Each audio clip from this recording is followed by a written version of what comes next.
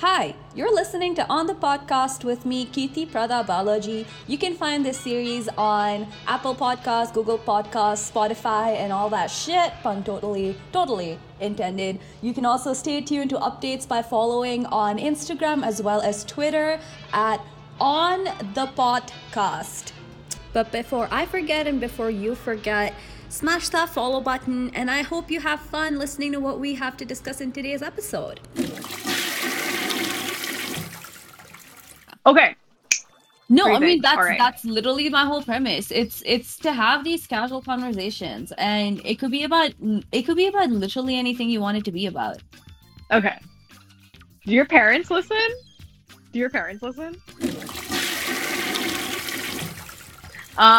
So let's go for three. Oh, let's see how muddy this waters can be. Okay, so three things: dating, music, and you already did mental health, which fucking sucks. Like I would have loved to have gotten into that, but no, that's a good ass topic, bitch. The fuck. Okay. Anyways, it's just okay. The one thing is that I don't even date. That's the thing. I don't. Really neither do I.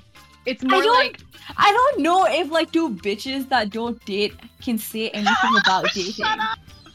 Dude, I don't know. Are we allowed to? Okay, you know what? You're Okay. allowed.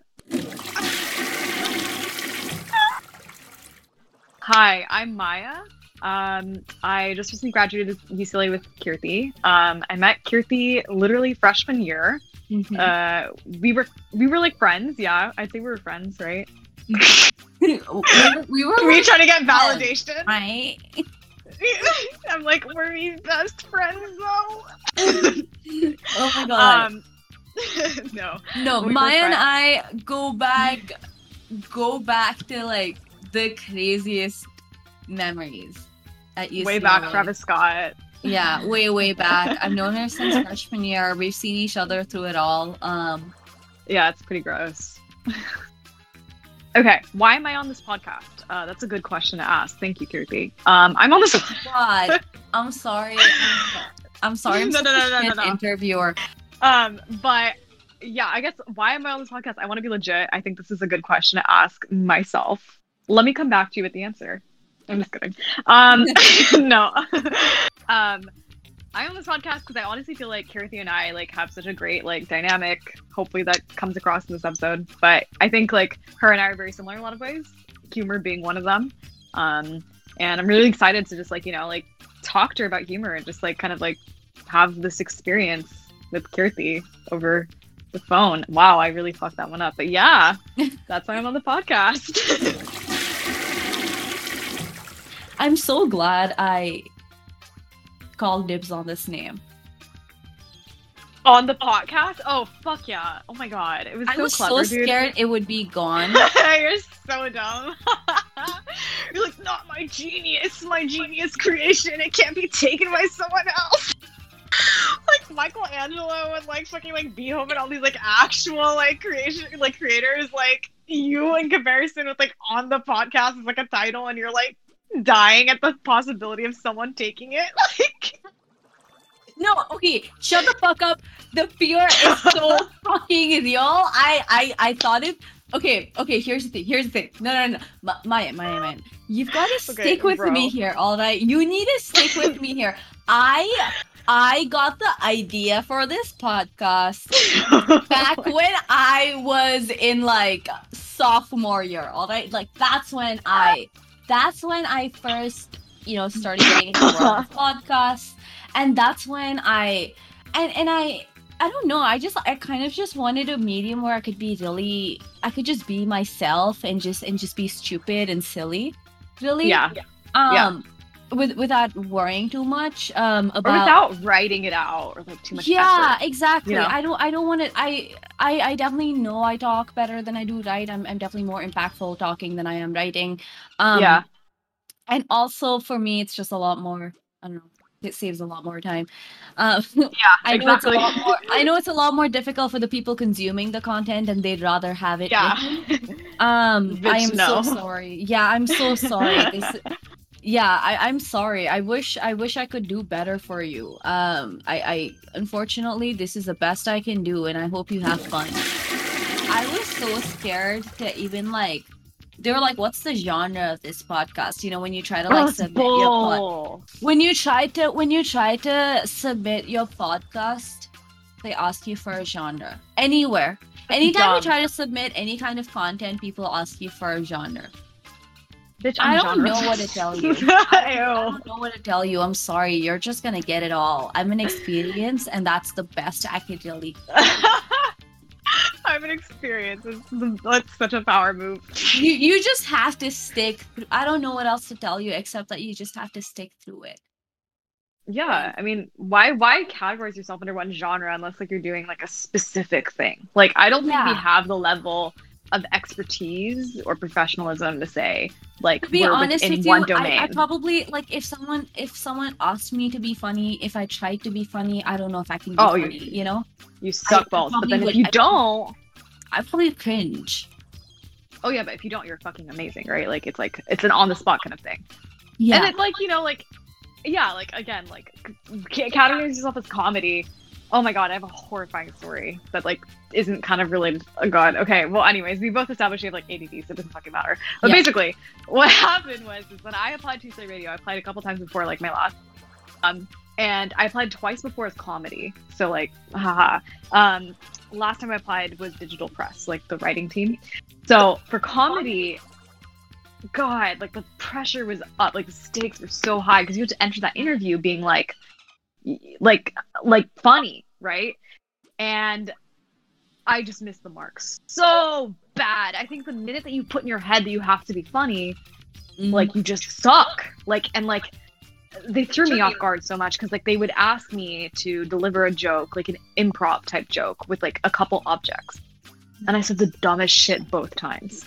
And I think like, you know, even though like I felt like I could like have a relatively funny like radio show, like that wasn't necessarily something that was too daunting to me. To be told like to be funny in the moment and like that would like determine your fate as whether or not you get like, you know, like on the team or whatever. Like I shat the bed. So I understand, like I get like a comedy just being like such a scary one too, because like it's like who are you to say that you're funny, you know? No, Like- oh my god. Okay, firstly, yes, I get that because I sometimes start getting so okay. For me, humor is one of those things where if someone finds me not funny, I'm okay. You can find me ugly. You can find me Yeah. stupid. You can find. I don't care what you find me. I'm one of those people who really could not be bothered about other people's opinions. Right. But when Funny. it comes to okay, I'm sorry, but if anyone looks at me or like judges my online presence or whatever, the one thing that I do want everyone to take away from it is that I am a funny person. Absolutely, and that you're a good, like you're not like Adam Sandler funny. Like you're actually funny. Like I'm you know? yeah, Like, yeah, I'm not slapstick funny. yeah, exactly. Actually, you know what, dude? Like, Yeah. 1 second. Like, what if we just made our like episode like 2 hours later? Like, oh wait, what are we talking about? What if we made it about like humor? Like just like us like being humorous. I know that's like kind of goes against what we were saying before, being like, oh god, we're gonna make this Yeah. a comedy episode. But like it doesn't have to be a comedy episode. It's like how much we're passionate about comedy and just talking about that. Do you want to do that? That could be fun. No. We could talk about We could talk about anything humor related if you want. Yeah, let's do it. Let's go into inspirations. How we Yeah. used it as a defense mechanism. Oh my god, oh my god, I have so much to say about like Dude, I do humor too. we were talking about how we were okay being the ugly ones or the stupid ones or whatever, but being the unfunny ones, now that is a fucking insult, Yeah. you know? Absolutely. If I said something funny and they were like, I didn't find that funny, that would very much hurt my sense of ego and pride and self-worth, and I really spiral. Yeah, I think I've had those moments where like I don't know if anyone else can like attest to this, where like you're like telling a joke and like you're really getting into it and like no one fucks with it and you realize that like 30 seconds in and like no one's engaged. I think that's like the shittiest, like most gut punching feeling ever, because then you're just like, well, I can't leave the conversation now, you know, like A lot of people gas me up almost, and they're like, "Ha ha ha, you're so funny," and they're like, you should like, you're really funny. You should be like a comedian, funny, you know, a comedian, maybe a stand-up comedian or something. And I get really stressed out when I'm asked to do anything with that level of commitment and be put in that kind of a box, because I don't know if I can be funny all the time. Here's the thing, like I had that ambition in freshman year. I remember, oh my god, this is so fucking cringe. Oh my god. Okay, I felt like I wanted to go into the entertainment industry. I felt like I wanted to go into comedy in particular, because that was just like something I was really passionate about. Like in my free time, I loved watching like Conan O'Brien and like, you know, like oh my god, like comedians that like I was passionate about. No, same. The thing is, no. I mean, you should continue. I'm so sorry. I have no, ADHD, go. but... It's fine. No. Go for it. I'm trying to be better about it. I'm trying to be better about it. No, it's okay. I love cutting people out. Like honestly, I feel like it adds more depth and dimension, you know, than just being like. No, I have the same fucking problem with the comedy thing where I watch it so much and I love it so much that I was like, do I want to do this maybe? Exactly. You know? Because I fuck with it so much, and I guess like theoretically, like yeah, I would love to be that person up there getting those applauses, and I don't know if I could do it though, because I don't know if I could be that funny. Yeah, and I think the thing is like it's so much pressure, but I'm very idealistic, so I kind of went into it being like, okay, like I can do this. I think I was too shy for stand-up. I mean, I was definitely too shy for improv, but I was really keen on sketch comedy. So I kind of like had that idea forming in my head freshman year, but I don't know what set me straight, but like I think I just had to realize for myself that I love doing it in a very casual context where like the primary purpose is like to engage people in a conversation and like make people laugh, people that I know. I think having a whole job where like my responsibility is to be funny like 24/7 or just have that be my persona is exhausting, because I don't want to be only known for being funny, and then I also just don't want to have the pressure to perform that, you know, like I think exactly what you're saying. It's just too much pressure to be put on the stage and like have to engage people like with that level of humor all the time. It's just not realistic for me.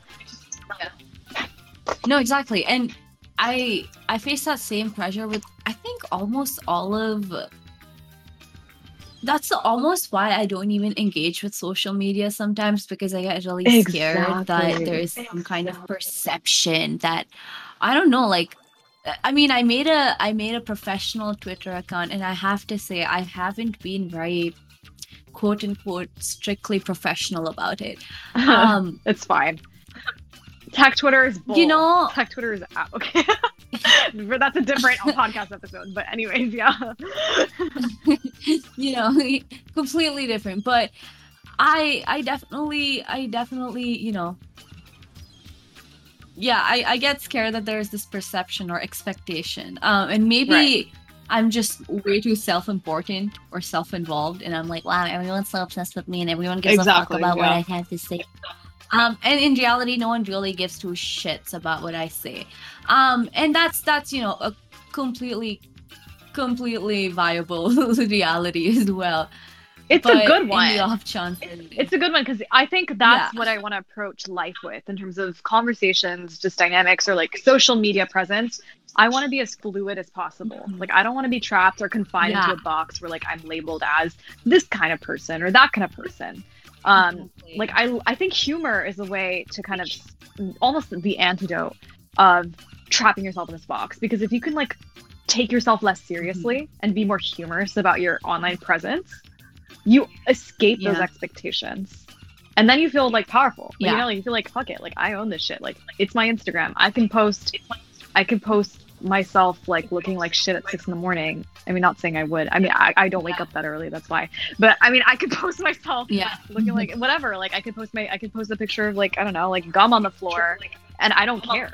I think it's very powerful. Like once you like just taking out that seriousness. If there's anything that turns me off about someone, is someone Yeah. who takes themselves way too seriously. I just blah. Exactly. Exactly. No, I completely get that. I think that's kind of why I sometimes, online especially, while I know that I want to use my platform for the right reasons, not that I do have any, but even the little that I do, I'm just like, cool, I will use it for the right reasons, sure, but I don't know, dude. I really like memes. I don't know what to tell you. I don't know what the fuck else to tell you except I really like TikTok. I really Why like did that memes. I sound love like a Vine. confession? Put, You were like, I don't know. I just really like memes.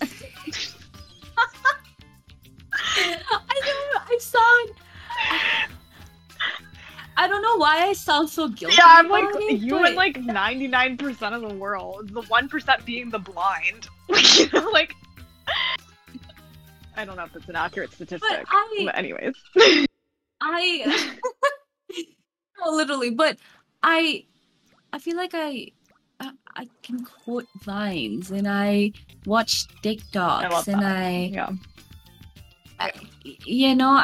I'm a little silly, but that doesn't mean. But also at the same time, I don't want to not be taken seriously when I say something Right. that I actually mean. You know what I'm saying? Yeah, I think it's really hard. You know, this might go on a little tangent. It's hard to strike that balance. That's the thing. Because also I'm this like woman of color in this industry that is super dominant and super male dominated, and and it is also just not just male dominated, but I just think that you don't like hoard all the points of, like all the sort of respect you can. Like you need all of that. Like every little fault adds up almost, and you're already at like, I feel like men kind of start with like a, you know, you're kind of at ground zero and men are like, you know, 20 or whatever, like and like you kind of have to like really work your way up, and any slip up could just push you further down. Exactly. And humor could do that slip up. Exactly. And I don't want to be taken less seriously just because I can be funny. And it's a hard balance to strike, because I have a sense of humor, and I kind of pride myself on it, and I want to pride myself on it, but I don't want to be taken less seriously as a result of having a sense of humor, because I feel like that happens with a lot of women, especially and like women comics, for example, they don't get half the clout that male comics get, and male comics aren't even half as funny. Statistically speaking, from my experience of all the stand-up comedies that I have watched, if I could do like a statistical analysis of it, the only times that I have really like laughed out loud is when mostly when the person performing is not a man, straight white dude, or just a dude in general. Yeah, I think I would have honestly, I think I'm on the other side of that, because of how commercialized and how standardized it is, like as a comedian to be like male.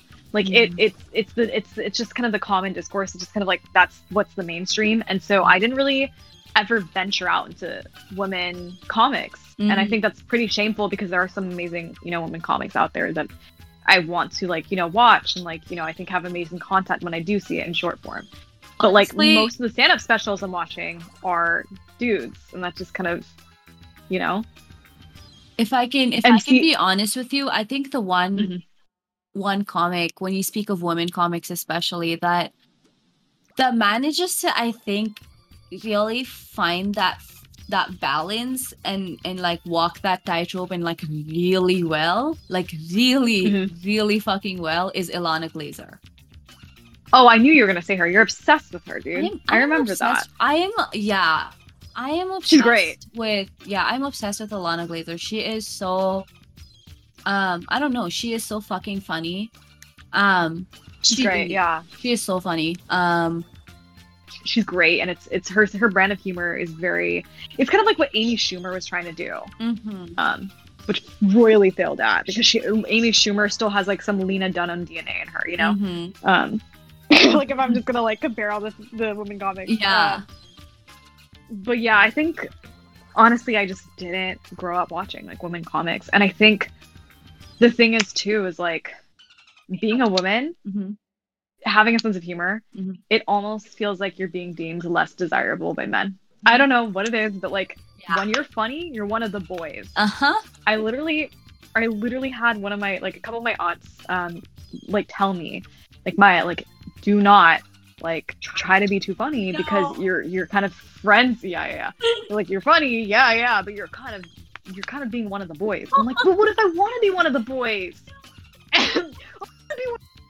And like they were just like, no, like they were like, yeah, but like if you like someone, if you like a guy and you're too funny, like that's kind of a turn off. It was like, okay, like I gotta change my whole personality, I guess. Oh my god, no, okay, see, that's the other thing. For me, growing up, I would always watch really funny, like, you know, male comics or whatever. And it's not that I didn't find them funny. I found them funny, sure. Like, yeah, you're funny, fine. Right. Okay, like, yeah, there are some things that are exceptionally funny. Especially some sitcoms are so well written, and I truly do genuinely appreciate that sense of humor. Especially shows like Community and stuff. I'm like, wow, like that is like really good. That is really good writing. That is such a it's foundational. Yeah, it's inspired, you know, women comics. You know, like it's inspired all kinds of comics. Exactly. Yeah. But otherwise, like I see a lot of other comics out there, mostly like men, and I don't find it funny half the time. I don't really laugh. I barely can. I can barely muster up a. That's cruel. I'm sorry, but I tried, and then. I'm sorry, but I tried. It's not like funny. I didn't try. I really tried. I tried with. Yeah. I tried with a lot of effort, and maybe next time, if you warn me, I'll schedule it into my Google Calendar, and I'll remind myself. Oh my fucking god! Save that for your tech Twitter account. Like I can't. This is not the space. I literally I don't find them funny at all. I don't find them funny. Yeah. And sometimes I do, and sure. I relate to it, but I'm like, it feels kind of slapstick in a way, or genetic. It's the same old stupid joke. It's the same old immigrant joke. Every time there's like a brown dude, he's always talking about, oh yeah, like I'm an immigrant. And I think the reason why is because the bar is lower. Yeah. The standard is lower for men because like they do have this you know, dominance almost. They have this dominating presence when they walk on the stage. Yeah. That it's almost subconsciously like we're like primed to think like, okay, like whatever they're gonna say is gonna be, you know, funnier than, you know, if a woman goes on stage, it almost feels like she has to prove her, you know, humor. She has to prove the fact that she's humorous. Exactly. It becomes a let's judge if you can be funny versus like showcase your humor. Yeah. You know?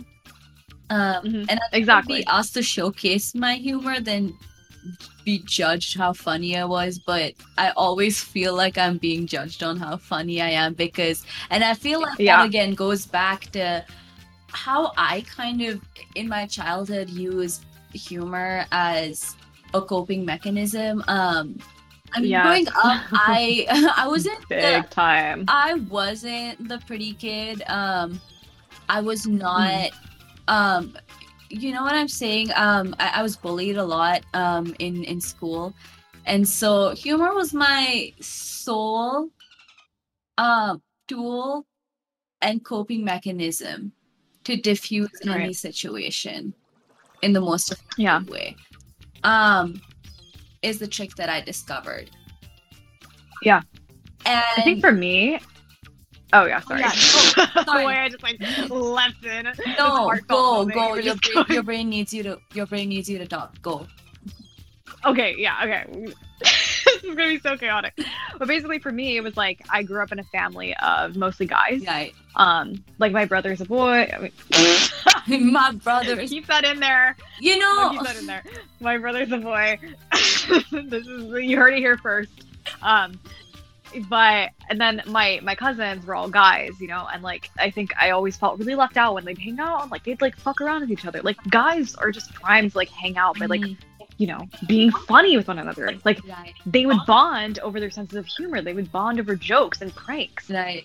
Girls didn't necessarily have that same sort of, you know, dynamic. Right. So for me, I've always felt more comfortable and I always wanted to be, you know, around the guys and prove myself. So I constantly felt like I had to be funny to get that attention and over again. It was just this constant thing to a point where it just kind of became my personality / brands. Like people started just seeing me as the kind of person who would like laugh at everything, make jokes out of everything. But it really stemmed from this like insecurity of being like left out of like, you know, my cousins hanging out, like my brother, like, you know, all these things. And in school too, like, you know, having to prove that you deserve attention, that you're someone that's worth engaging with.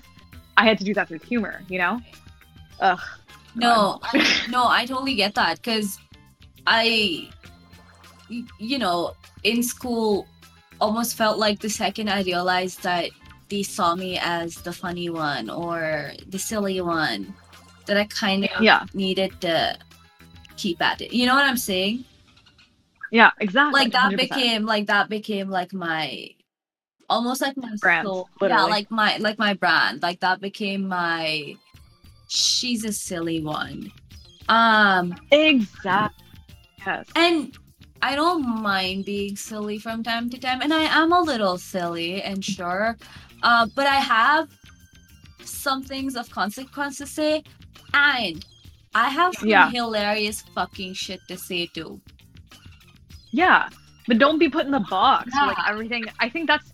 You know what the bigger problem is for me is that I tend to put myself in that box because I've internalized it so deeply. At some point, No, same. I find that. At this point, it's all internalized. At this point, it's all it's too late. It's from all the childhood trauma. I'm sorry, I can't help it. It's all internalized. All the childhood trauma and the bullying and using defense as using humor as my defense mechanism. But it is what it is. Yes. It's like, oh, also another big fat thing that I totally forgot, elephant in the room. My dad is like the kind of person who will just laugh at everything. He's a very humorous kind of person. Like it's just kind of it's almost his vice. Like he will never ask me how I'm doing.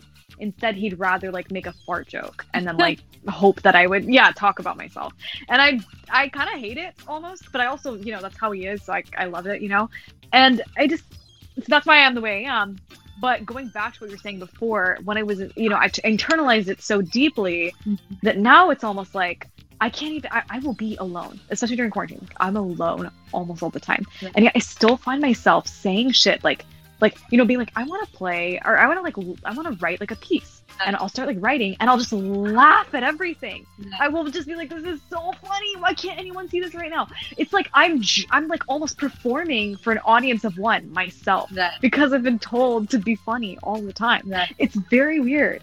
And that's why I feel like we were like, at one point we were like, damn, I really want to do this as a profession because we should be paid for the amount of effort that we put into this, Loki. It's an emotional toll that it takes. Yeah, that's the thing. I can't really promise, and I'm really bad at making promises and guarantees, you know? Yes, committing to a bit. That's the thing. Like, you can't commit to the bit. It's too much pressure. But, you know, the rude awakening for me was, like, I think the real moment when I shifted, I was like, okay, I'm not necessarily special. Like, it's something that I like about myself, but, like, I wouldn't pursue this as a profession because I'm not as passionate about it, is when I went on Twitter. And Twitter is just a fucking host of like funny ass tweets. Like people are funny. Like a lot of people are funny out there. Oh my God. And I think that's So when fun. I was like humbled. I was like, I like being a part of this crowd, but like I am not at the caliber of like, you know, someone who would like, you know, like make a whole ass career out of this. Yeah. I think for me it's like I love engaging in humor. It's good for me, but I don't want to internalize it to the point where like I have all this pressure in the world. Like even like getting a funny tweet out there. I experienced the worst like gridlock. Like I feel like constipated, like mentally constipated. trying to get a tweet out that's funny, because I'm just like, oof, like you have to think immediately about the audience's reaction before you even say it. Whereas when you just say things out loud, it's a lot more like, I don't know, this will hit, this will land, this will not. But with Twitter especially, I feel like there's just so much pressure. So like making a whole career out of it it's just mind-boggling, you know? Making a career out of it would give me a lot of pressure too. Like that's the thing for me. I am only funny when I'm not trying too hard, when I'm just letting myself speak, you know? Yeah, exactly. I think need that's to how it is for a just lot of people. I need to just be told to talk about anything, and just know for a fact that no matter how funny or unfunny or boring or not boring the topic is, it probably is gonna get funny on some level and not so funny in some level too. Yeah. I don't know. My curiosity, I'm kind of curious about this on your end. Like, why do you think you're so...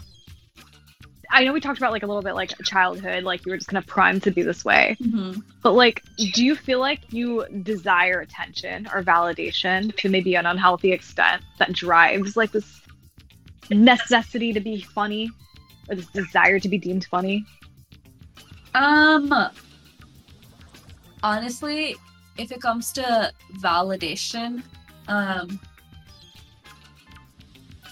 think that with a lot of internet culture being so big in my life right now, especially big. The thing is, before this, I was always someone that would hang out with people. I always got live feedback. I would have people laugh. You know what I'm saying? I have people laugh out loud. And that would be feedback enough for me. Right. But now I don't really get that unless there's a visible like on my tweet or post or whatever.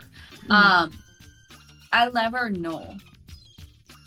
And so I think that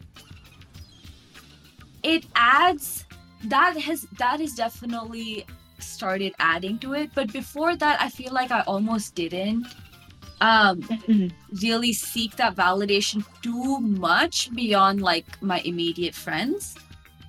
Right. Like my immediate friends, they would laugh and be like, "Ah, you're so stupid, you're funny, whatever." And that really was. I was like, okay. I was just like, yeah, I know I'm funny, or like I know few people, at least my close friends, think I'm funny, ha ha ha. And right. Yeah. And I mean, that was really like that was more than enough for me. It wasn't much, but I feel like now with internet culture just being so prevalent in my life now, more prevalent than I thought it would need to be or ever expected it to be. I think that maybe it's starting to become a little bit more like that. Maybe ? Fascinating.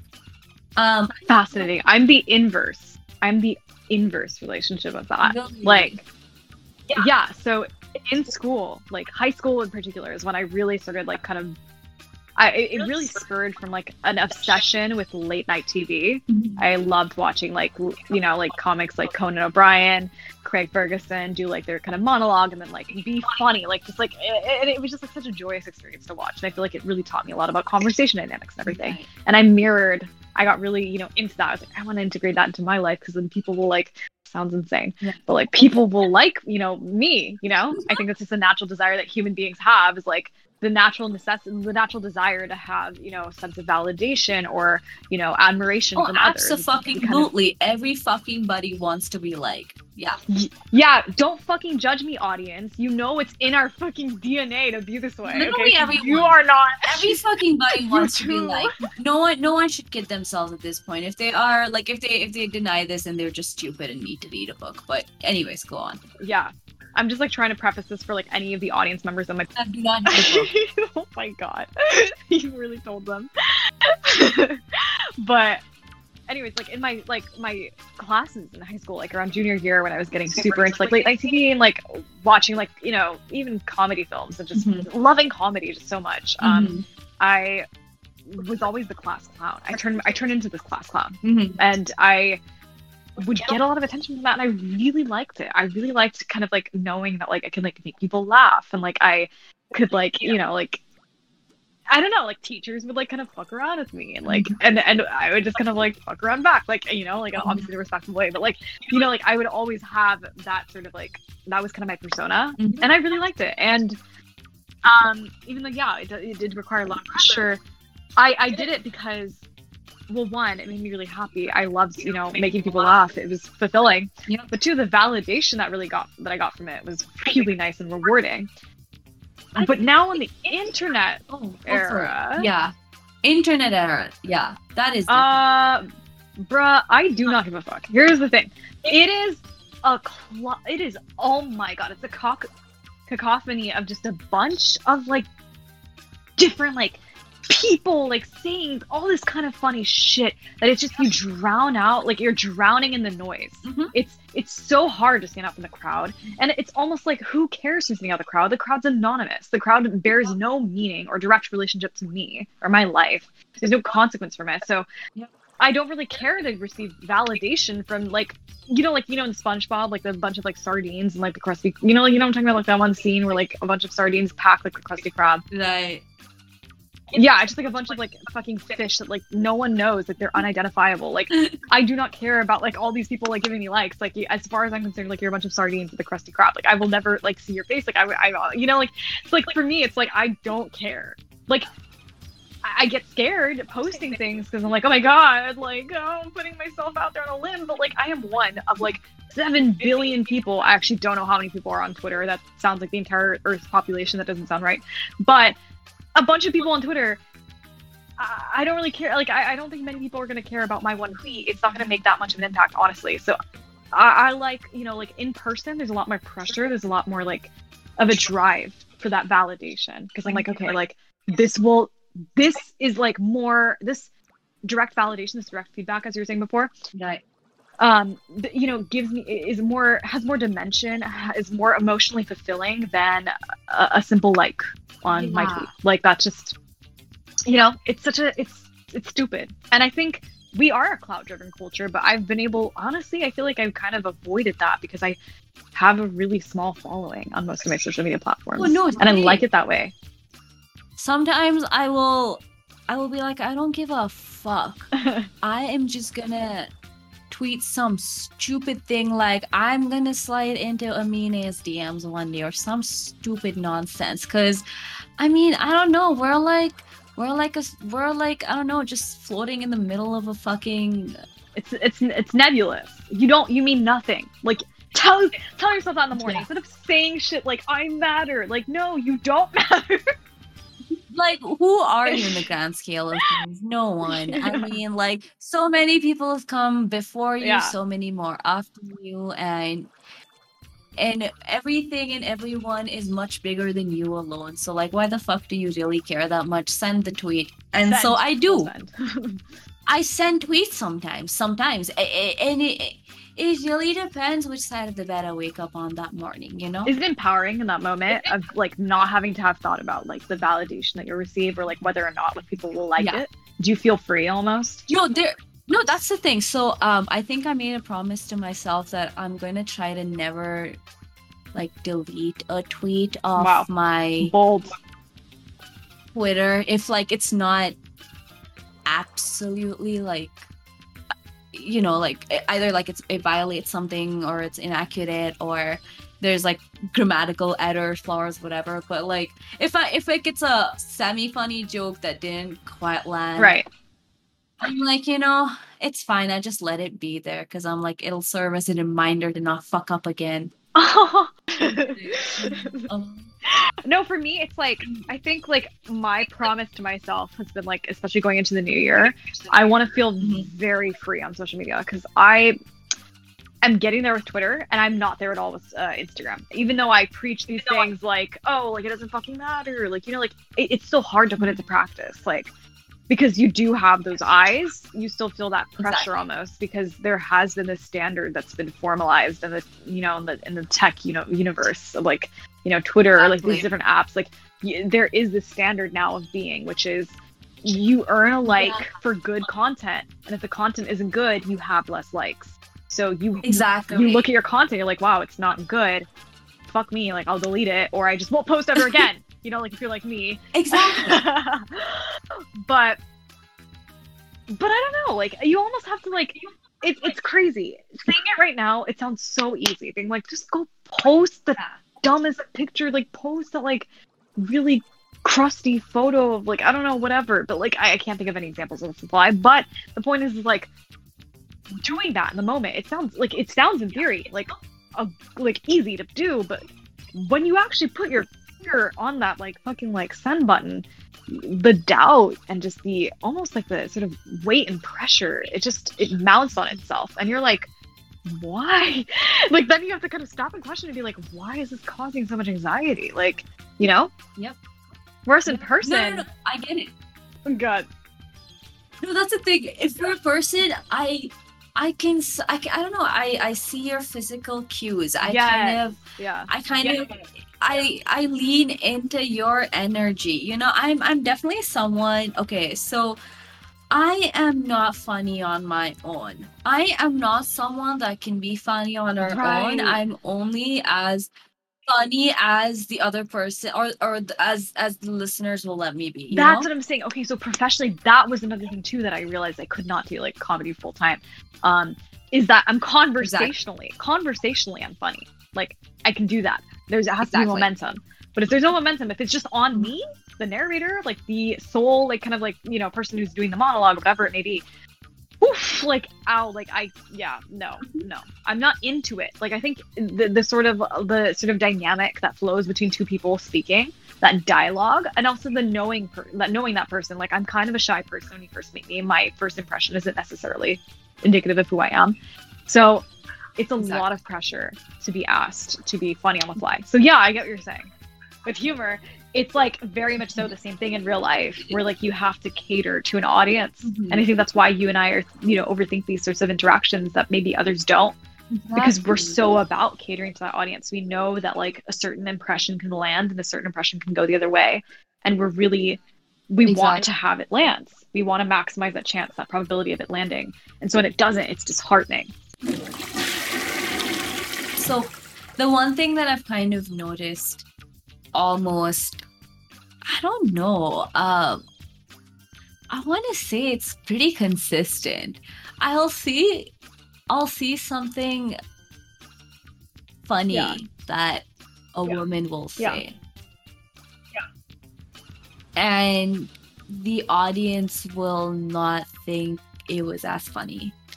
But if the same joke was told by a man or typed out by a man or whatever, they would laugh harder. Yeah, I think I've encountered that frustration. I mean, do not understand why. I don't know why. Do you know why? I honestly, could you?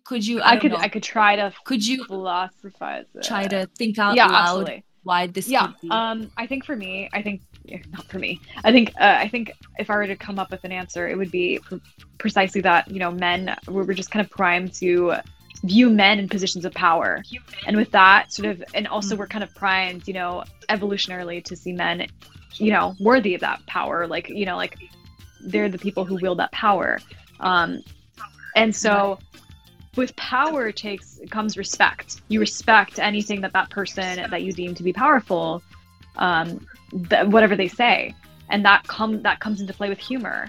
So you're almost, you know, when a man says a joke, there's a slight expectation that exists there, a pre-existing expectation to take that joke seriously, or to, you know, engage with the joke. Whereas with a woman, that expectation isn't as strong, and so. It's almost like you can choose whether or not you want to engage with the joke, and it feels a little audacious for the woman to expect people to laugh, whereas with the man, the expectation doesn't. It feels almost warranted.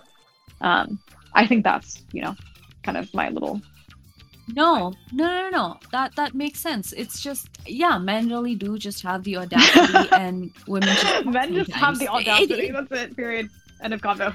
Men just have the fucking audacity. They don't have a sense of humor. They just have the audacity. So that's the thing. Men are audacious in so many respects, like applying to jobs, like like like choosing challenging majors, things like that. They've always been primed to be go-getters almost, because that's just kind of like historically, that's kind of like how that's how everything has been written up to this point. Like that's how the story's been told, is that men are worthy of going after what they want, and women women have to almost like take a step back and evaluate, am I being too aggressive with my wants? And kind of question themselves. Right. They're always kind of in the position, they're always wearing the hat of the imposter, versus a man is like is a natural chaser. You know what I'm saying? Right. No, exactly. And I think that it almost kind of, I almost kind of want to use that as a segue into like, yeah, go for it. Sense of humor and dating. Yes. This is fun. You were told not to be too funny, or you won't. Yeah. Yeah. 100%. That, and also like the kind of standards that you probably set for other people that you date, in terms of them being able to keep up with your sense of humor. We are gonna have the same answer, I feel like. Okay, and I'm really excited for this, because it's gonna be like really okay, it's gonna be good. Okay, so I guess I'll answer like the first question of like talking about like how having a sense of humor and being humorous has kind of like affected me in the dating world, and then kind of talking about secondly like the expectations I have for the person that I date in terms of humor. Okay, yeah. So first thing first on the real list. I'm kidding now. Iggy Azalea's left the chat. But anyways, that was so cringe. If you keep that in there, I'm gonna kill you. I'm keeping it in there. It's a masterpiece. Okay, sure. Anyways, so in terms of like how it's kind of like shot me in the foot, it's that I've always kind of like been typecast as like like the funny girl. I've always I like that, wearing that badge a little bit, but then I also hate it, because it's like, if I like a guy, I almost automatically friend zone myself. I'm automatically. You're like, yes. Please raise your hand if you've been personally affected by this statement. But yeah, like no, like I will always kind of like step in and be like, and like think we're hitting it off, because I'm making him laugh, but maybe I'm making him laugh too much, or maybe I said something that's kind of like inappropriate and not girly enough, like making like a bro-y joke. And he's like, oh, she's a bro. I don't know how men think, but I'm always saying the most inappropriate, unladylike shit. Oh, yeah. That's the thing. It's fucking hard. It's so hard. Like, I want to make a joke about how... I'm always saying the stupidest, most... I don't know, like... I'm not saying ladylike shit. I'm sorry. I know, like, you're kind of, like, out there. Like, legs completely, like, man spread, like...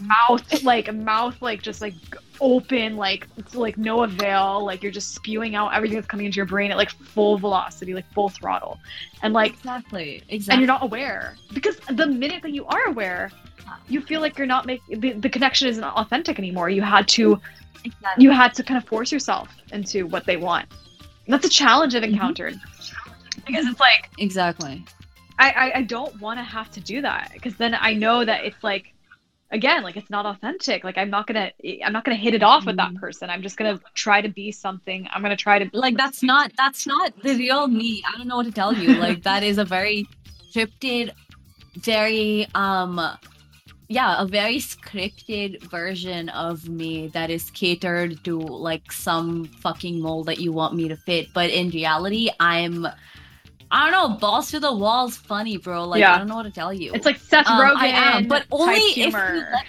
It's like Seth Rogen type humor sometimes, I feel like, with myself, where I'm just like kind of like unhinged. And I think the thing is like it's I've like started. So glad you brought up Seth Rogen. I'm sorry, but we have to we can't bring up humor and not talk about Seth Rogen. But my king. I love him. Okay. I love him. I was talking to Joss, and I was so frustrated that there was just not enough South Asian comics. And when there are South Asian comics, it's usually they're like, oh yeah, like I don't drink, I don't smoke, I have my shit together, like and I'm just I'm just like, I want someone who's fucking unhinged. Yeah. I have not seen a single like brown like stoner. Oh no, yeah. I've not seen brown stoner like content. You know, like if I can never expect to see Broad City, but with brown women. That's you know? really hard, dude. Fuck. Like like that's culturally just like so prohibited for women to be that brashly funny, like to be that shameless. That's the thing. mhm. There's a lot of shame associated with being funny And a woman. for Yeah, women yeah. in a very negative context. It's like I don't know. It's just I don't know how to even explain it really, but it just is. And If I were to kind of go on a maybe like go out on a limb here, I would probably say it comes from the fact that the minute that you're funny, the minute that you have that, you're given some sort of power. And as a woman, being having that sort of power, that social power, the ability to influence, because humor is influential. The minute that a woman has that, that's a threat. And I think that is ultimately, because once again, like femininity caters to the male gaze. It's about it's positioning a woman below a man, so she's constantly catering to what's desirable. But humor is not about catering to what's desirable in a sort of like a feminine or attraction there's context. feminine or masculine. There's funny and not funny, and that's how I see it. You know? Exactly. And so the minute that a woman can do that, the minute a woman can be funny, that's threatening. And that induces shame because she's outside of her societal role. Like she's stepped outside of this sort of allotment of power that she's been given from being a woman. No, that's the thing. I think I realized, and it came a little too late, and it was pretty much a little bit of a rude awakening for me, where I think that I realized that I'm someone personally that looks at it as funny and not funny. I never really look at gender, who is behind it, or if it's masculine or feminine enough. I mean, if it's gross, I'm just gonna say it's gross. If it's not funny, I'm gonna say it's not funny. But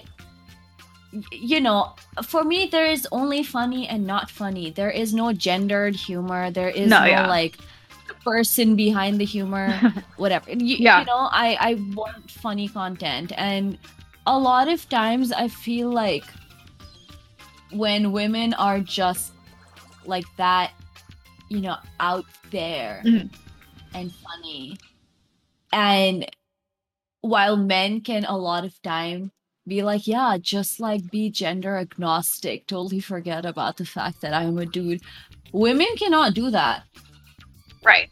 It always has to come down to, like, you've noticed, like in stand-up specials, like a lot of them are very gendered. Like women run stand-up specials. Like I noticed, and I think that's what deters me from watching like women comics sometimes, is like it's going to be about some gendered topic, like periods or sexism or just in the workplace, or things that are important to talk about 100%. But when it's talked about so much because blasé, and it doesn't feel humorous anymore, it feels staged, it feels rehearsed, it just doesn't feel engaging anymore. And I think that's why. Also, I almost hate the fact that a lot of these, I don't know, like, they're always just like women comic, and I'm like, what do you mean women comic? Why can't they just be a comic? Why can't they just be a comedian? What do you mean a woman stand-up comedian? I don't know. I really hate that whole like not. Well, it comes down to the woman just stepping out of her, allotment of power. Like she's only given so much power the minute that she can, leverage humor as a form of influence. Oh, we got to position her by saying she's not a comic, she's a woman comic. She's kind of trying her hand at comedy. It's not like she's actually, it's not like she's actually narrated, It's about repositioning her power. Yeah. Exactly. Yeah, it is in a way to say there is a comedian and there's a comic and there's a woman comic, because a comic is legitimate. Like they've made it. 100%, yeah. But a woman comedian, a woman comic, there's someone that is still in the process of proving themselves, making it or proving themselves. Like, prove to me that you're funny enough to be a comic. I don't know. It's because the playing the playing field is not meant for women. And so they're trying to separate the playing field of male comics, just comics, period, and then women comics. And so they differentiate that in the title to make it abundantly clear. You know what? You know what? Kind of, I don't know. One story in specific that kind of stands out to me is I was watching the David Letterman special on Netflix, and he was talking to Tina Fey, and I fucking loved, like, she's great. Tina Fey she's probably, like, I am in love with her. If there's one woman that oh my god, I love the one white woman that could step all over me, it's Tina fucking Fey. She is so funny. Oh my god, she is so funny. She's very wise. Her sense of humor, she is, and her sense of humor it's great. And I think that the way that she kind of just advocates for other funny people, and not just, like, in a way of, like, advocating for them, in the workplace and stuff, but even, like, on screen, I just feel like she's such a, like all her, like, comics really, like, lean into her energy, right? Yeah, of, like, just how funny she is, and I'm just like, wow, like, you're just, like, such a fun, and, like, you just seem like a very, like, fun person, right? As well. Yeah.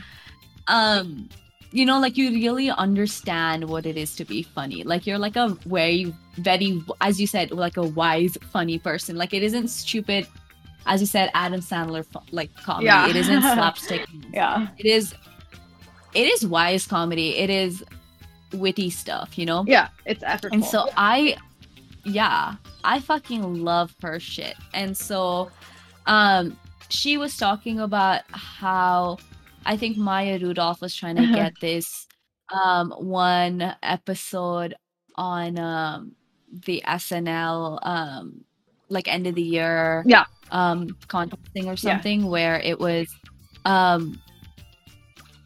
supposed to be a mockery of a diaper commercial, or of sanitary napkin commercials. And it was a sketch piece, and it basically, entailed a woman wearing her sanitary pad while she was on her period and going, into the pool. But as soon as she goes into the pool, just her her butt alone comes out of the water, because you're wearing pads and it fills up with water. Yeah. And, weight, gravity. Exactly. And you start floating. And you know what? And that's the thing. Tina Fey was the only woman comic in the room at the time, she says, and no one else found it funny.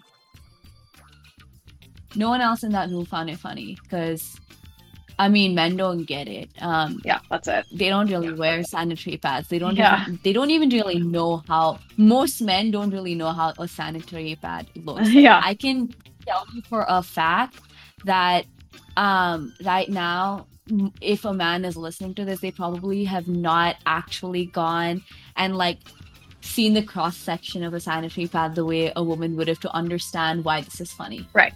And why this actually makes sense scientifically. Yeah.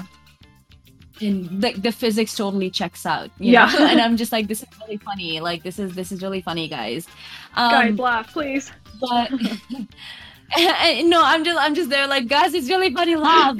But no one really gets how funny it is. Yeah. And it's really sad. and so, and she talks about, how she really advocated to have that joke in there, because she talks about how the audience is not gonna be just men or just women. Right. It's everyone, Right. It's everyone, and you're still going to appeal to 50% of the audience. I can guarantee you that much. Yeah. And I think at the time she was probably like the head writer or something, and so she had a bit of a veto, and was able to, put like her leg down and be like, this is staying. Yeah. And I think that kind of made me realize why sometimes, and this isn't something that they're not even trying to knowingly be sexist, right?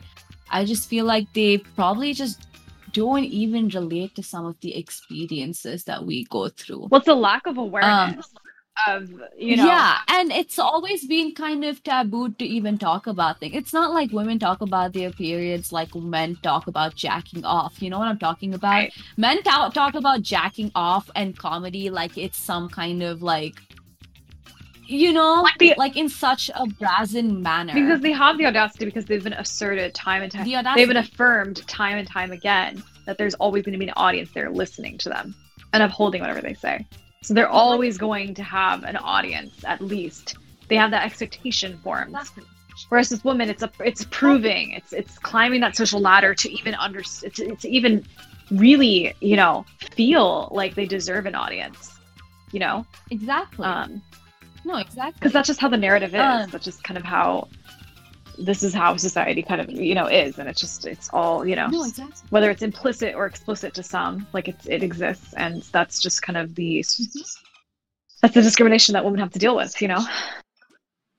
Yeah, no, exactly. And you know, it's like periods are seen as gross or whatever, and like women can't talk about sex and things like that, and without her being deemed, I don't know, weird or a whore or slut or whatever like that. And but on the other hand, of course, like the standard is very different for men, and so obviously you're limiting the kind of content that the women can talk about and can't talk about. Right. And you're limiting it to such few overlapping experiences that men and women have. And then you're like, okay, within these experiences, you're allowed to be funny and prove yourself. And then that's like really just stacking the odds all against us. Yeah, 100%. And then it's going, okay, yes, you are totally a bird, but yes, you are also a chicken. You know, and that's why it makes sense when a woman gets her own kind of like stand-up special, you know, when a woman has their own stand-up special, like whether that be like Ali Wong, or Amy Schumer, something like that, where it becomes such a feminine, like driven monologue, or just of like a ton of feminine concepts. And for me, it's a little, it's not as, you know, it feels rehearsed. It feels like, you know, like, okay, like this is kind of like, you know, can we just talk about normal things, quote unquote? But the reality is this is the one space. It's like they've been just like holding in this deep breath for a very, very long time, just forced to keep it all inside.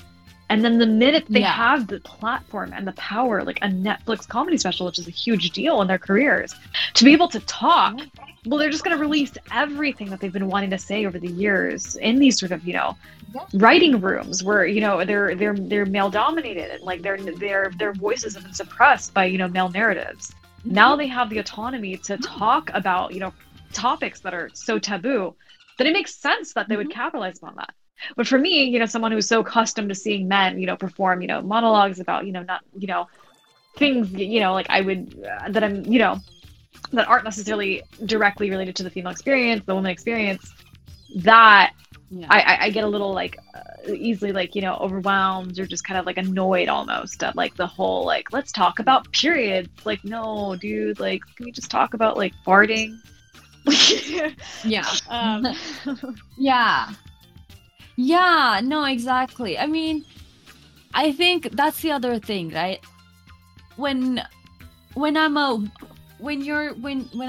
female comic or whatever, or when I'm seen as a female comic and not just a comic, I feel like I'm supposed to, in a way, kind of carry the expectation of the entire gender on my fucking shoulder. Like, I need to, like, if I am not funny, you're just gonna be like, women are not funny. Oh yeah, 100. I mean, that's how it is for any marginalized community. Like being a person of color, being South Asian, and being a woman. Like you have these, being an immigrant, all of these things like stack on your shoulders to the point where it's like, I have to prove every single level. You know, like it's, the intersectionality of it makes it worse, right? Like the fact that you are South Asian, like you're a person of color, and the fact that you like are a woman and you're in tech, like all these things like make it so that you constantly have to prove yourself and your value. And it is exhausting. It's exhausting at scale too, like being a full-time, full-blown, like famous person doing it, you know. Tell me. I wanna Tell hear. me. No, yeah, it's I wanna hear. I wanna hear about it. you sound like one of my You and like an your auntie at like a party, just like tell me everything. How is dating going for you? And I'm like, no. um No, but like I guess like when you're talking like perform like just the whole like sort of like to tie all of it together with humor, you're performing. There's this performative aspect, and that comes into play with humor, with social media, the intersection of both. And it comes into play with dating as well. And the intersection of humor and dating. You have to be aware of how you're coming across. And that is not something I'm necessarily built to do. I think the more confidence I've gotten in the fact that I'm kind of funny and like that I can like, make people laugh, the more I felt like I do not need to be aware of being super performative. Like I can just kind of take off those like training wheels and just let myself go, just bike and stuff or whatever. Yeah, like I'm fully confident in, not fully, but like I'm more or less confident in whatever I'm saying. But when it comes to the dating world, when I got pointed out like that, perhaps my sense of humor is a little too, not ladylike, whatever. God, it's infuriating to me, if anything.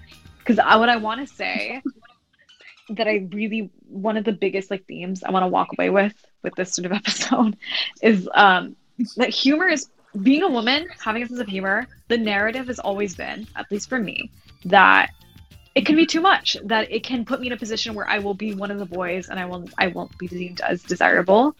I think humor is power. I think that's why. I think the reason why I'm not, there's almost this threat to my desirability is because it's simply threatening for a girl to be funnier than the guy that she's with or the guy that she's pursuing. And to that I say, humor is powerful. It is not something to make yourself feel small about. I think at one point in time, when I heard that I needed to suppress, my humor or whatever, I needed to just kind of like pretend like I wasn't funny for a little bit until he got to know me, whatever that may be. I felt like absolute shit because I just felt like I was suppressing a huge part of myself. And I didn't feel confident anymore in conversation because this power, the superpower that I have, not to say like I'm like fucking like, like Tina Fey or whatever, but like this power that I have. No, but I have to say you are really funny. You're not Tina Fey, but you're not her. But no one's Tina Fey, Only Tina Fey is Tina Fey. Yeah. Oh, thank you. That's the thing about humor. Like that's the thing about humor. Only Tina Fey is Tina Fey. Only she can be Tina Fey. Right. I'm sorry, but no matter how hard anyone else tried, her brand of humor is so fucking unique, and I think that's kind of why I also fucking love women comics, because I'm like, each of y'all is so unique. The men just sometimes feel like cookie cutter versions of each other. They cross over so much. Like you can't. It's like talking the same shit. Like shut up. Shut up. Like I'm so over your stupid boner jokes. Alright? Like I don't care. Absolutely. It's too much crossover, and just I don't care that you like boobs or butt or whatever. Like what? I don't care about the last time you got laid. Or I don't care about like when you and your lads went into a bar. I don't like you and your lads. I don't know what to tell you, but I don't know what to tell you except I don't relate to it. And not in an offensive way. It's just because I don't have lads that I can walk into a bar with like that. But yeah, there is a uniqueness. I don't have friends, okay? Like that's why. No, but yeah, I feel like exactly. It becomes very bland, and I think that's something that needs to be acknowledged. Is like there's Conan, and then there's John Mulaney, there's Adam Sandler. I don't know why Louis C.K. keeps coming to mind. I need my fucking brain to turn off now. Like I will not bring up Louis C.K. as a valid comic anymore. Gross. Anyways, but there are tons of comics. I can name tons and tons of male comics, but they share a lot of similar qualities.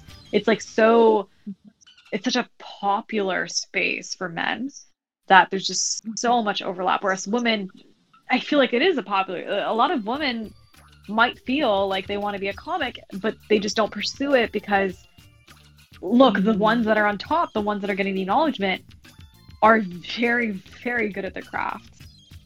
You're almost just, the thing is, I feel like with women, when I see someone doing it so well, I feel really threatened to wanna even go close to reproducing something Yeah. that they do, or not reproducing, but kind of like doing what they do, Exactly. I'm like, wow, they do that for a living. Yeah. They're like that good at it. How dare I? Again, it comes back to the audacity, the fact that we lack the audacity. And the second we see someone that's really funny there, we're convinced that that brand already exists and it's worthless pursuing it. Yeah. You know? Mhm. It kind of, I don't know. I just, But when I see someone there doing it, it's not fair. I don't want to do it because I almost feel like, no, here's the reason why. Here's the reason why. The second you also start doing something like the other woman, you two are pitted against each other. And That. it becomes a you versus her thing. Yeah, And you don't want to get into that territory because you feel like you can only one woman owns one territory at a time, because there can't be like two funny women in the same room, there always is. There's a funny woman, right. Or there's like a group of funny girls, right.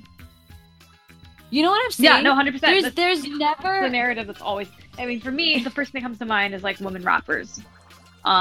When you had Nicki Minaj, and then you had Cardi B coming to the space. Then you had Megan Thee Stallion. Right. Now, then and then some, fucking awful like sort of like music critics would pit SZA against like Cardi B or something like that, because she's simply a black woman in music. And even though their genres are very completely different, or FKA Twigs versus SZA, Yeah. like how do you do that? You don't.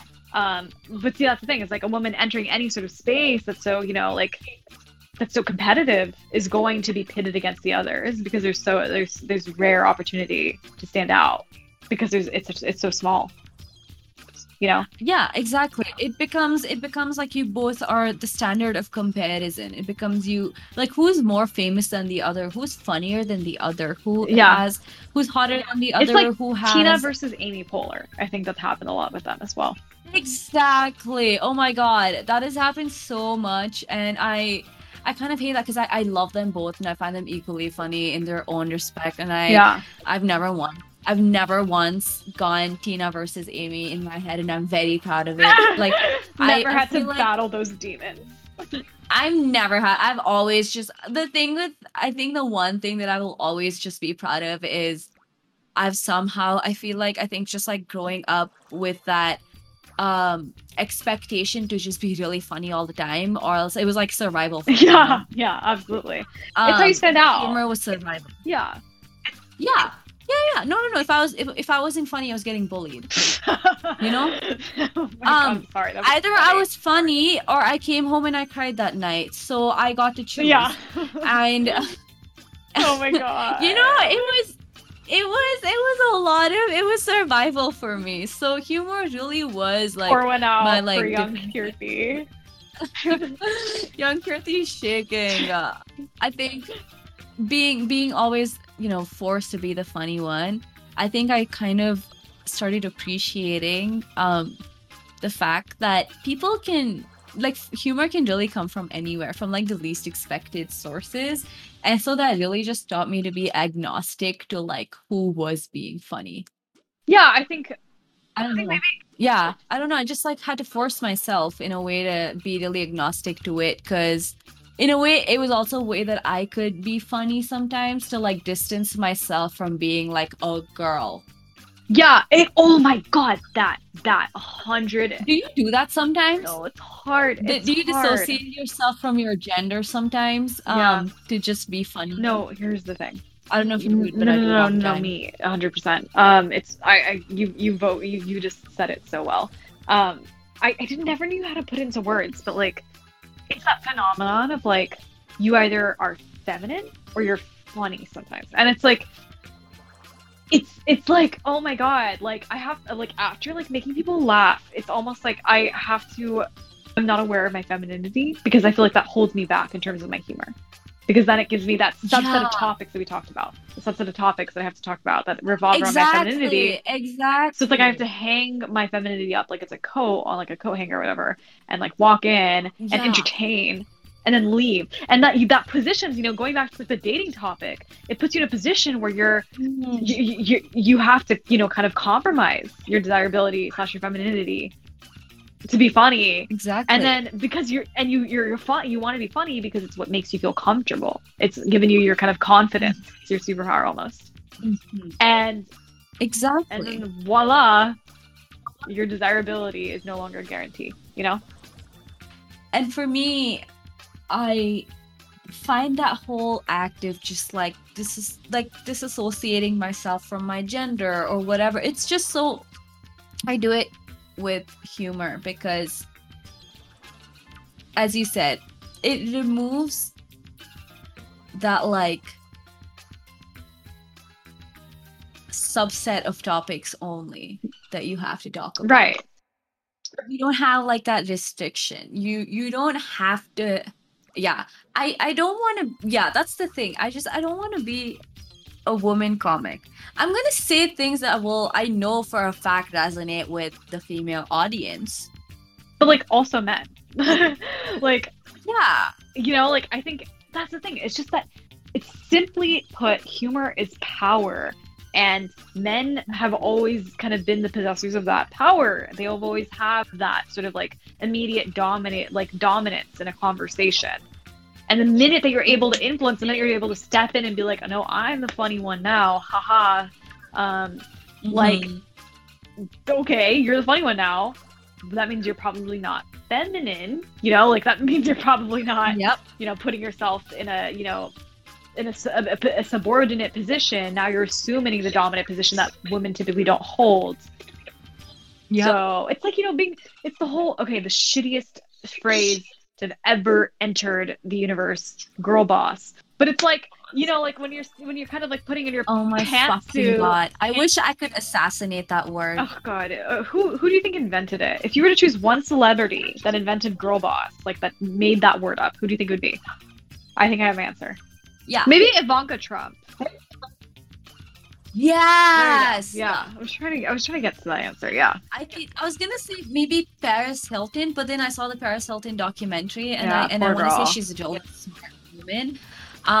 But maybe I would have said Paris Hilton if I had not watched that documentary. But I highly suggest everyone does, and that changed my opinion of her as a person. But It's important reading. It's required reading for this class. But yeah, girl boss. What I was trying to say there was like, you have to like wear the pantsuit. You have to adhere to traditional, you know, norms of masculinity in order to be perceived as a boss. And even then, you're dubbed a girl boss, not a girl boss. You know? And yeah, not an actual boss. You're a girl Exactly. boss. So with a cute. Why the fuck can't I just be a boss? Bro, because we ain't ready for that. Anyways, they ain't ready for it. But yeah. But being a you know, a woman comic, again, it's like the same thing as a girl boss. You kind of have to compromise your aspects of femininity that are integral to, you know, being a woman in order to command and have the power and influence that humor brings. Yeah. Which is in the dating world a bit of a challenge, because it's like I like to ignore it, and I like to think that the right guy for me will not see my humor as a turnoff, or will not deem me to be, you know, a bro just because I'm like, you know, funny and can like make, you know, like Seth Rogen tier jokes or whatever. Yeah. You know, yeah, I love him. But so I think that's what I've learned is like, I think there's this toxic narrative, you know, and it's not women's faults that they believe that they kind of perpetuate this, or that my aunt said this to me. They genuinely have just been hurt, or have seen other women get hurt by this whole, you know, expectation to be feminine in a humorous light, or just like to kind of compromise their humor, to be deemed desirable. And it's not their fault, so they're kind of warning me to avoid getting my feelings hurt. But I think I've learned to relinquish that like now that like I'm entering this next chapter of my life or whatever, like whoever I meet, you know, like it's okay if I'm funny. That's actually something I really like about myself. And if they're not okay with that, then they're just not the right person for me. And that's it. And it's easier said than done. No. But yeah. No, definitely easier said than done. And I think that even for me, when I kind of set expectations of the other person, I kind of now I'm just like, you need to be really funny, because as you said, yes, I think I think humor really is power in that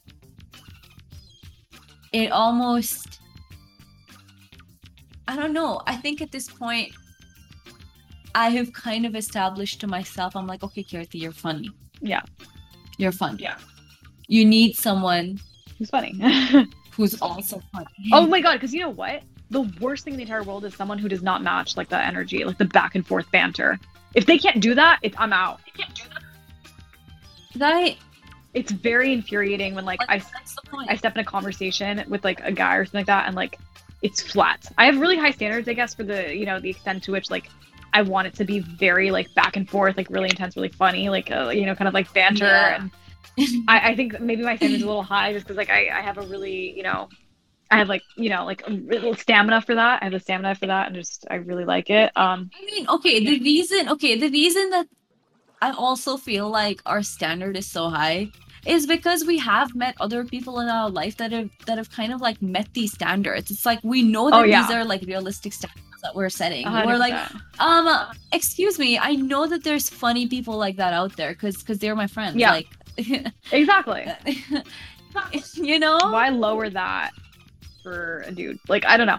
I think it's challenging because like again like I often compare myself to people where I'm like maybe if I was a little more like less intense, maybe if I laughed less at things and took things a little more seriously, but I have the most fun with people who match that energy. I love it. So it's just a no-brainer. It's like a riff off, Oh yeah. It's literally just a riff off. I'm kind of just being myself, they're being their selves, and we just kind of lean into each other's energies, and it's kind of almost what I need to be funny, If I don't have that, I'm not gonna be funny. You're not gonna get funny me ever. And I think I personally am of the opinion that funny me is the best me. Absolutely, because like you're just at your happiest, and like I've even seen it in like okay, for example, people like I became a sociopath over quarantine because I was recruiting a lot, like for I was going through like the job search process, and with that you kind of learn a lot about yourself. You become very introspective and you learn how you perform. It's a lot about performing to get validation. It's pretty much what we're talking about right now. Right. About humor in the context of acquiring validation for a certain person and performing for a certain person. Searching for a job is the exact same thing. And I learned that I had success. I achieved success. And I felt the best. I felt the best and I had the most positive results when I was simply myself. Like as cliche as that sounds. But like when I fully let go of that sense of, like I need to practice like exactly how my mock interviews went, or I need to like practice exactly off of like this extensive Notion doc that I've written out of everything I want to say. Oh my God. The minute I let go of those training wheels and I just told a joke in an interview or like try to get the interview to laugh. Like I felt so good. And it was a no-brainer after that. It felt like a breeze. It felt good. It felt too good to be true almost. And so no, for me, I use it as a tool to just like almost diffuse that person in power, Exactly. Because I'm like, I know everyone, listen, everyone cracks. I know everyone has that funny. Dude. Everyone has that one thing, dude. Everyone. The most cathartic thing is being the one to crack it. Oh my God. When that happens, especially in an interview and they're a tough nut to crack. BDE. Because they give off like rude vibes or whatever. You come out of that interview with like big dick energy. The biggest dick energy. I swear to God. Like not just it's that to me, on the note of big dick energy, I love Gen Z, oh my God. On the note of big dick energy, this is an anthropological term. But like on that note, like BDE to me is like having a really fire sense of humor. Like just being able to keep up and being humorous. And to me, like I'm attracted to guys like, obviously like girls are attracted to guys with BDE. That's subjective. It varies from girl to girl. So if any guys are listening to the podcast, like, what is BDE? How do I get it? Like, I don't have the answer for you. It really varies with every girl. But like for me, it's humor. It's being goofy. It's being able to keep up, like being charismatic and also humorous. Mm-hmm. So it's almost a no-go for me if the guy's just not funny. I don't know how I can interact with someone who's not funny. Like, it's been impossible for me. I don't know. Yeah. No, it's impossible. I almost feel like they're dead on the inside if they're not funny. I'm just like, have you not lived a life? Have you not felt things? Do you have nothing to say? Do you have do you have nothing that you're like wildly, quirkily passionate about that you just want to like No. scream out about sometimes? No, like how It just pisses me off because it's like I just don't like being around that person, period. Like, even as a friend, like, even just like getting to know them, like, if they're not funny, like, if they like don't laugh, I'm just like, I don't fucking like you. Like, like, oh my fucking god, same. I'm not trying to be an asshole. Like, obviously, like, I just could never get along. I just think like that's the thing. I am only friends with funny people, as rude as it sounds. If you're not funny, like, if you're not funny, if you're my best friend, you're probably funny on some level. Yeah. I've probably found you funny if I've called you close friend or best friend or something. You know what I'm saying? Like, I definitely need to be sure of the fact that you can make me laugh. I just can't. Like, and I can make you laugh. Yeah. Like, you know, we're on the same wavelength, humor-wise. Maybe it's because like I don't have much substance other than my sense of humor, but I have nothing. I have nothing else to follow from that. That was it. No, I'm kidding. But it's it's just hard to engage, and it feels like, oh my god, the worst thing in the world is like when you're pulling all of the weight in the conversation. Oh my god, like. It's like when you are the one that's cracking all the jokes, and it's like, yeah, it's great for like the first few minutes. Then once you realize it's not going to be reciprocated, I'm like, oh my god. The worst is when you're being really funny, but they're really uptight. Oh yeah, dude, fuck. I call these people like a stick up their pee-pee hole. I swear to God, like. It's a very visceral image, but like, just think about it. It's like straight up like they're like, oh, I can't laugh at you. And like laugh. I genuinely like.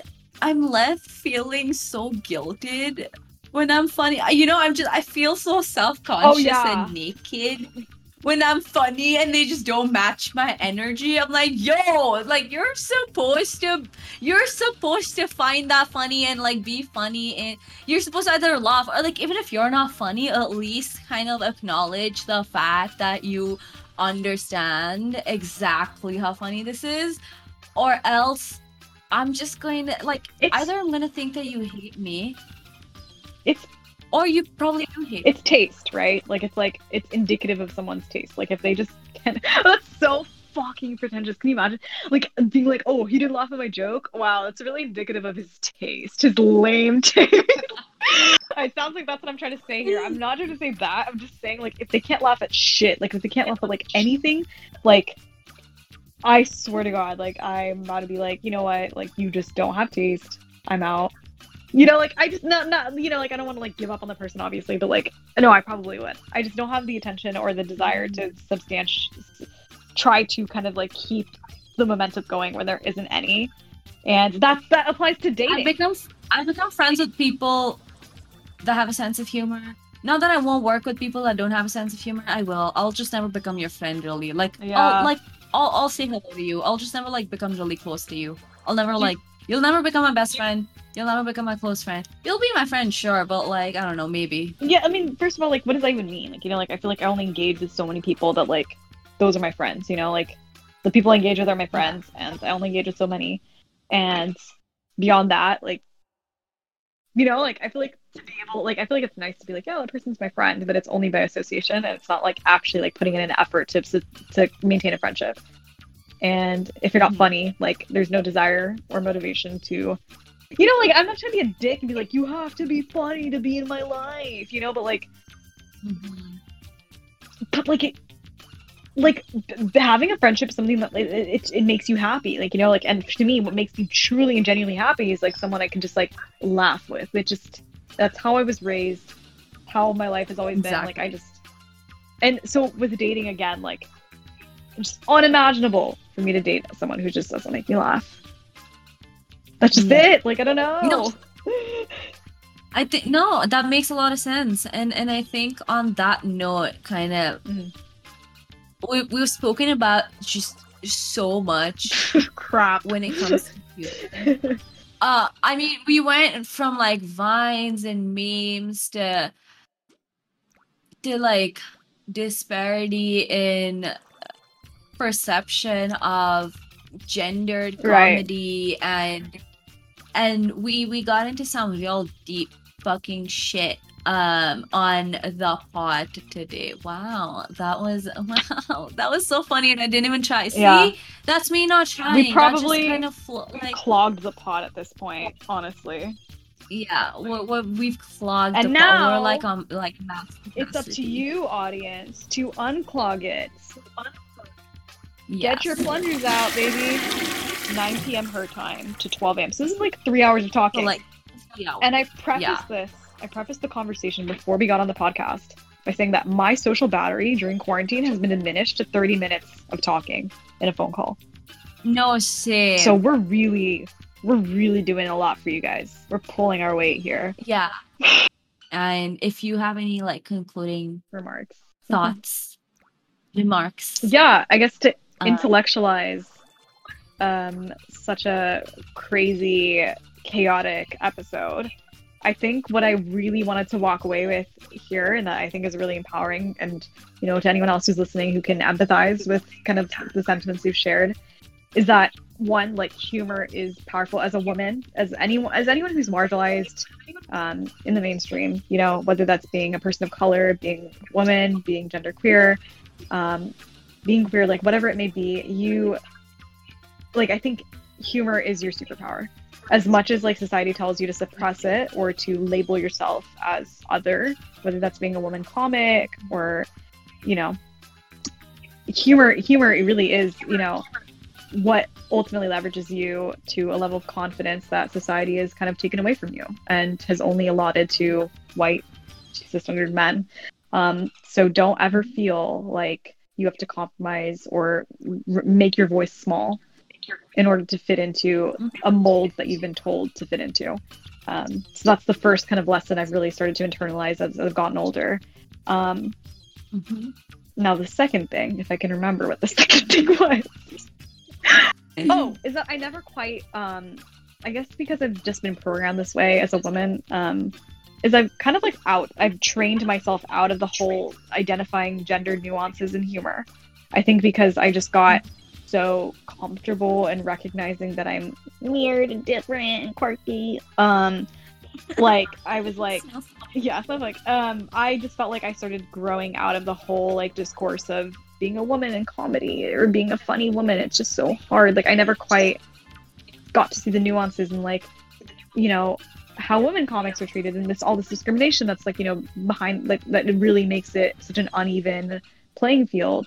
And so I really appreciated your insights there, Kirti, because it reminded me there is a lot of work to be done, and it is very difficult for women to feel confident in their sense of humor, and it made me realize the ways that I felt not confident. So I think it's a really important conversation to have between two women, is talking about humor. So I honestly feel like as much as this was for shits and giggles, no pun intended, I don't know where the pun was, but it was kind of in there. I think it was a very shit. There you go. It was a very important conversation to have, and I hope you guys feel the same. If you guys could keep up with the conversation for more than 2 minutes, because it was just zigzaggy as fuck. Yeah. No, absolutely. And thank you for being very upfront and vulnerable as well with your experiences and kind of just talking about your shit with God, can we ban the word shit on this show? It's too easy. It's just too easy. without just I don't know, without holding back, you just let the diarrhea out. Oh my god. Yeah, well, I will say I was a little constipated earlier today, and then the diarrhea just came free flowing the minute we talked about humor. I was like, because here's the thing, guys. Before I leave, Kirti and I were like fucking like choosing between like 15 different topics, and just I don't know why we didn't really think about humor, because we're both just kind of people who laugh and like joke about everything. Yeah. So I just constipation turns into creative diarrhea, and here I am, clogging up the pot and leaving it for you guys to unclog. If you enjoyed what you heard and want to keep listening to more episodes, smash that follow button on Spotify, Apple Podcasts, Google Podcasts, and all that shit. You can also follow on Instagram as well as Twitter at On The Podcast. And lastly, but most importantly, drink your water and eat your fiber so you don't spend too much time on the pot.